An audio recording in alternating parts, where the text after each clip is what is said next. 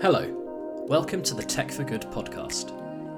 We are very passionate about two things, technology and our world. In each pod, we will be interviewing some fascinating people, business leaders, but those with a special interest in solving the biggest issues facing humanity today. Think the environment, think healthcare provision during a pandemic, think global social injustice. If you want to know more about technology's immense potential to fix and transform, then you're in the right place.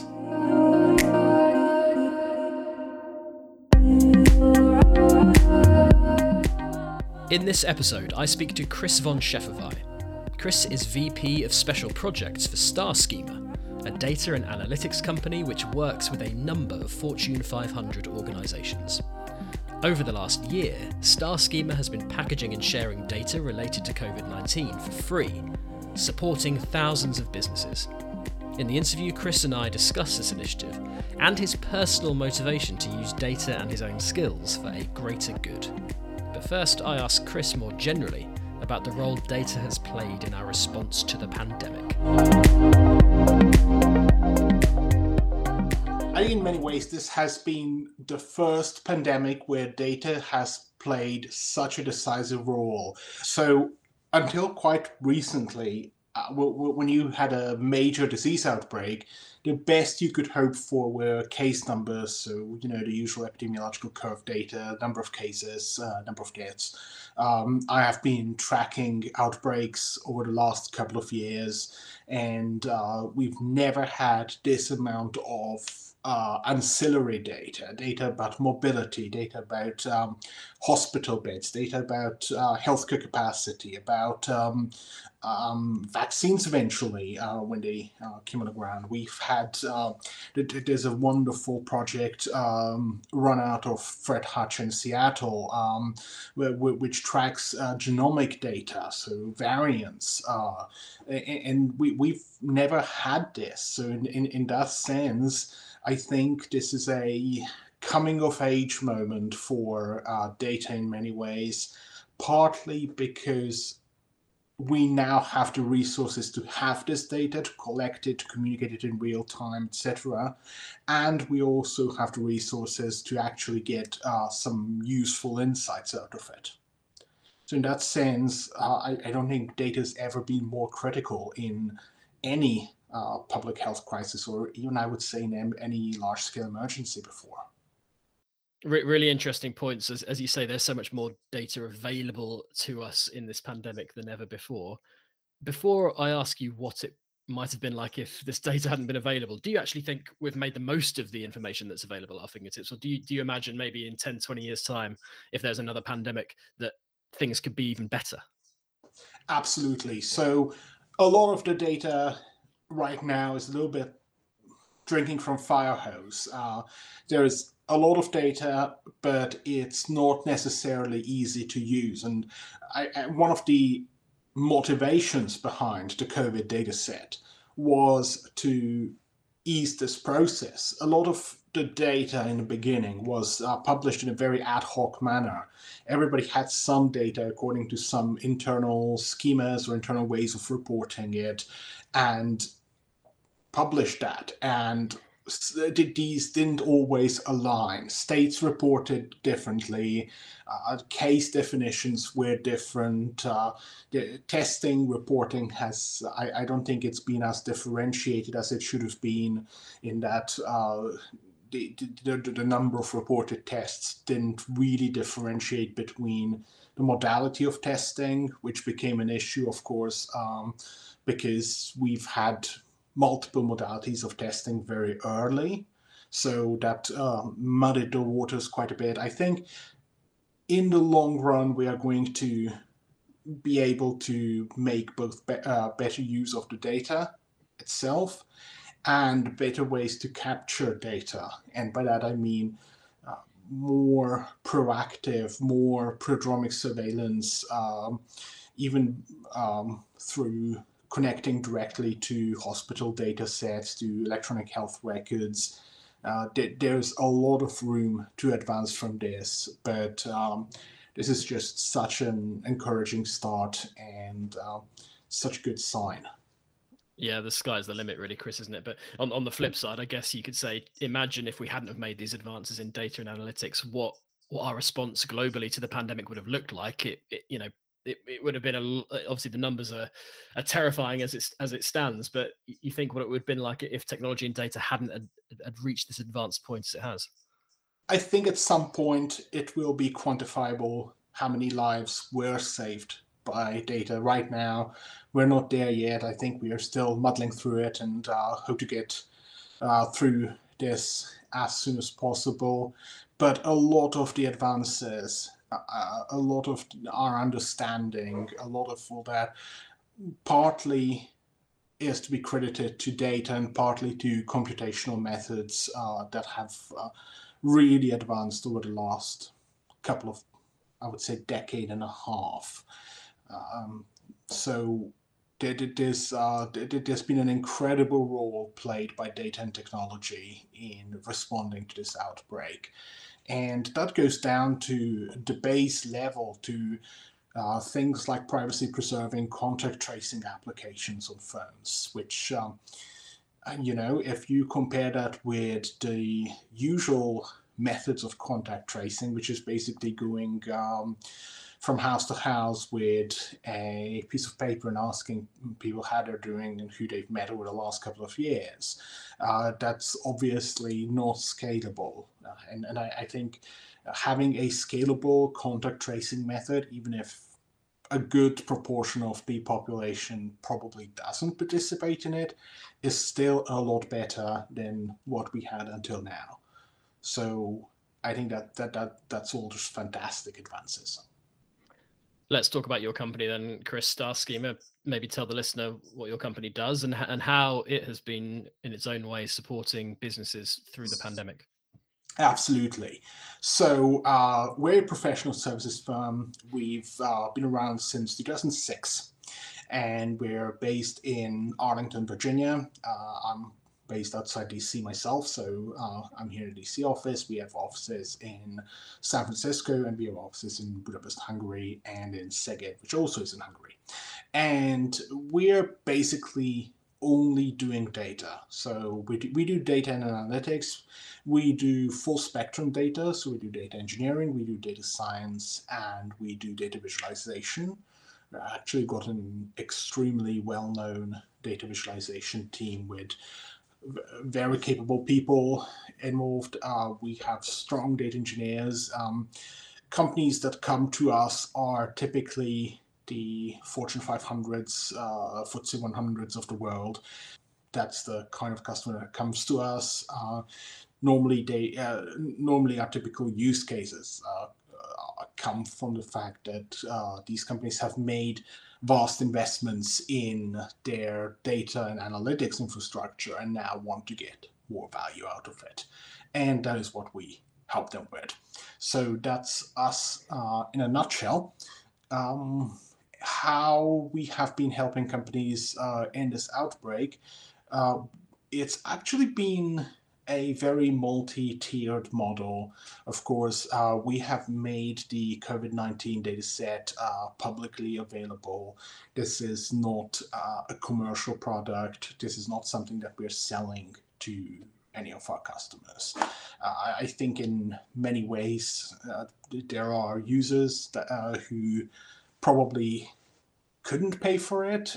We have a number of NGOs, for instance, using it, who are in a rather difficult situation because this has obviously disrupted their operations, and the economy being what it is, charitable donations are probably down quite a bit.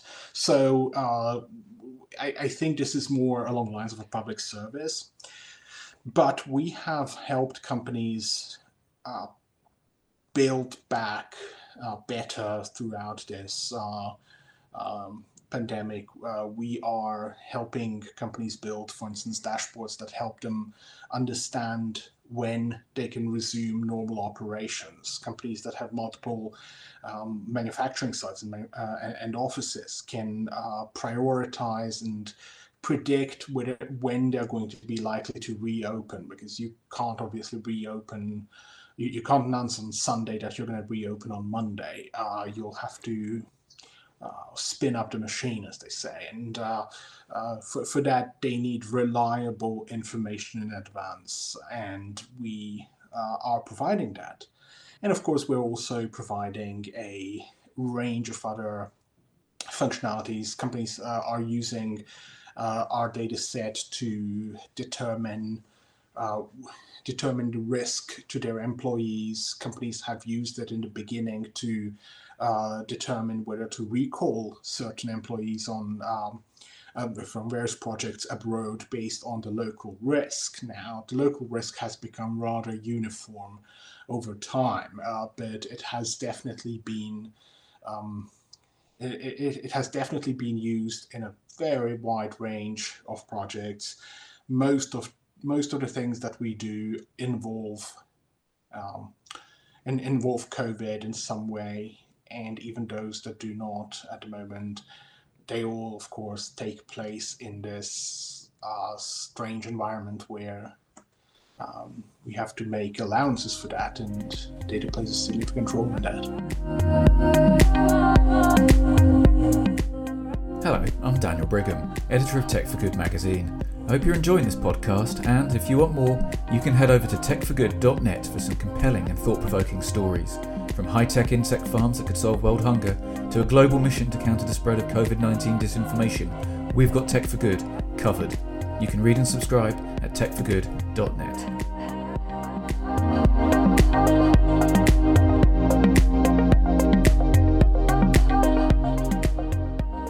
Fascinating stuff, Chris, and obviously it's a very noble thing for your company to do, to open this data set up for free to companies to benefit them during this pandemic and help them. What drove Star Schema to do that, do you think? Does your company feel a greater sense of kind of purpose with your work? Absolutely. I mean, it was quite obvious in the beginning that this is going to be an extraordinary situation. And in early 2020, Tamas and I had a conversation about this. Tamas is our CEO, and he's also our CTO in one person, so we get a twofer there. We've had an early conversation about this, and we discussed what we could do in such a situation, what we could do to contribute. And of course, one contributes where one can, and what we do, as I said, is we do data and analytics, and that's where our main proficiencies lie. So we have decided to respond with this. And my experience looking at data before that was that there was a lot of data, but it was all very scattered and used different definitions. It was really difficult to find out what a reliable data set is, and where they are. And it took a lot of and I think, it didn't just take me a lot of time. That effort was, I think, replicated millions of times over the globe. Anybody who wanted to understand the situation had to go on a little detective journey and figure out where these data sets are, what these data sets do, how they could be normalized against each other. And we realized very early that if this keeps on going like this is not going to be a very effective use of anybody's time, and time was one commodity that, of course, we didn't really have.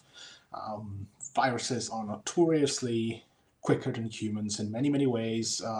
So if we were to have an effective way of outpacing that, or helping people outpace that, we had to probably cut the waste in terms of time. And the way we did that was, of course, to bring our data engineering understanding onto that. This isn't entirely new to us as a company. We have been involved with a number of international NGOs. We have been working for the United Nations World Food Programme. We've been working for the Bill and Melinda Gates Foundation. We've been working for PATH, which is a major NGO in healthcare in the developing world sector. We've been working for Glimmer of Hope, who work in who work, I believe, in East Africa, and in Ethiopia in particular, on various projects. So we have had a commitment to use our time and our talents for good for a very long time. In that sense, this was more a natural progression than anything. Yeah, as the Tech for Good podcast, Chris, that's music to our ears. So thank you for that. Do you have any examples of your work over the last kind of 18 months associated with the pandemic that you're particularly proud of, whether it's a sector that you've helped in particular or a company? You don't necessarily have to name any companies, but is there any kind of shining examples of the work that you're really, really proud of? I think one of the biggest recognitions was that we have public health authorities from several countries in the world using and accessing our data. We do see who uses our data, and it was really good to see that we're trusted by essentially the peak of public health decision making. What actually surprised us wasn't any one use case. What we're really proud of isn't so much any one use case, it's the fact that, and I think Frank Slootman, Snowflake CEO, remarked on this, just that the real surprise wasn't that public health authorities used our data. The real surprise was that virtually every major Snowflake customer used our data. So we managed to provide something that offers value to a very wide range of industries. Snowflake has users from every conceivable sector, from every conceivable size of company. We have managed to build something that answers a need that's present for small companies and large, for companies from agriculture through manufacturing to, as I mentioned, NGOs. So in many ways, this was a fantastic experience. We have had a very close relationship with our users. We've developed organically. I think there's a little bit of a top-down development that has to take place in any curation of a data set, which is we had to begin and decide this is what is going to go into this data set. But we have taken a lot of input on what particular companies have needed, what particular customers felt like would answer their needs. And so the reach of this data set actually grew quite incrementally. It's a lot bigger today than it was in the beginning. In the very beginning, we actually tracked only a relatively small number of variables. And now we have data on everything from hospital beds through vaccinations to the number of cases. Do you want to keep up to date with the latest in enterprise, technology, and digital transformation? Visit digitalbulletin.com for news, long reads, thought leadership, and so much more. That's digitalbulletin.com.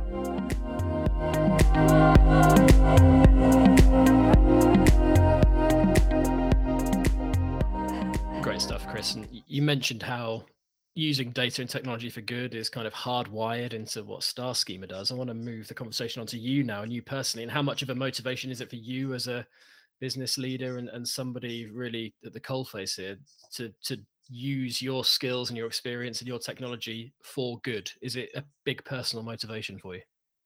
I think that we are given a relatively short amount of time to do something sensible with what we have in terms of our talents and our skills and our education.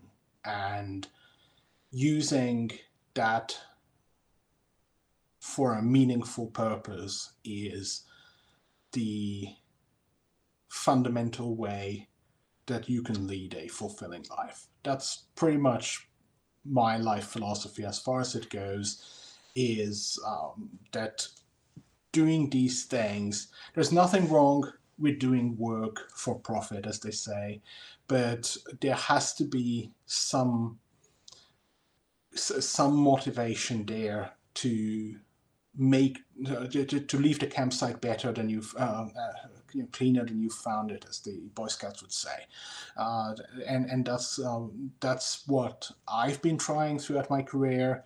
I still have some of that time left to do some more of it, fortunately, but I hope that when it's all said and done, I'll be able to look back at it and see that that my work has somehow contributed to human welfare and human survival in particular. My areas of interest and my professional focus is within the areas of human health.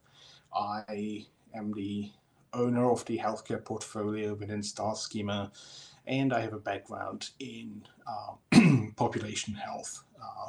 So I do have a particular bias for that, but of course, I see that in everybody I work with, and it's a lot easier to live up to these ideals if you work at a place where you're not the only one. The people I work with have this is somehow not just hard-coded in the company's DNA.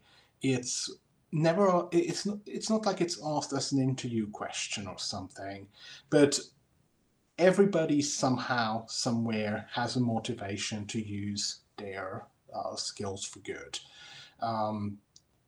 I know almost everybody in the company personally. We're fortunate enough to be at that 250, 300 employee size where that's still possible.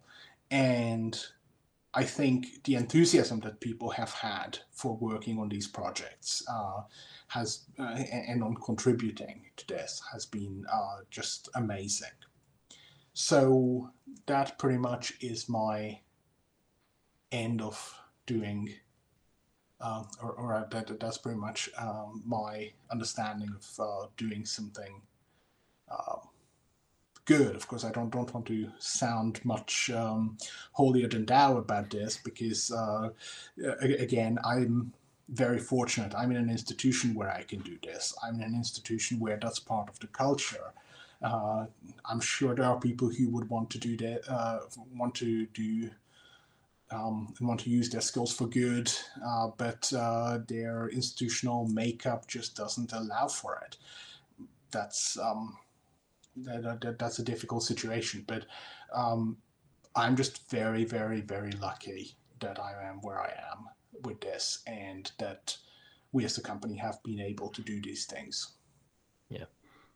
Inspirational stuff, Chris. I want to get your thoughts now on the future and where you feel data can have the most transformative impact on our world effectively. Now, if you think about, the tech for good kind of thing, which areas do you think the power of data can have the biggest positive impact? You've spoken a lot about healthcare. Obviously, there's a huge amount of work that's already been done with data in healthcare and will be done in the future. But then you think of topics like climate change, things like that.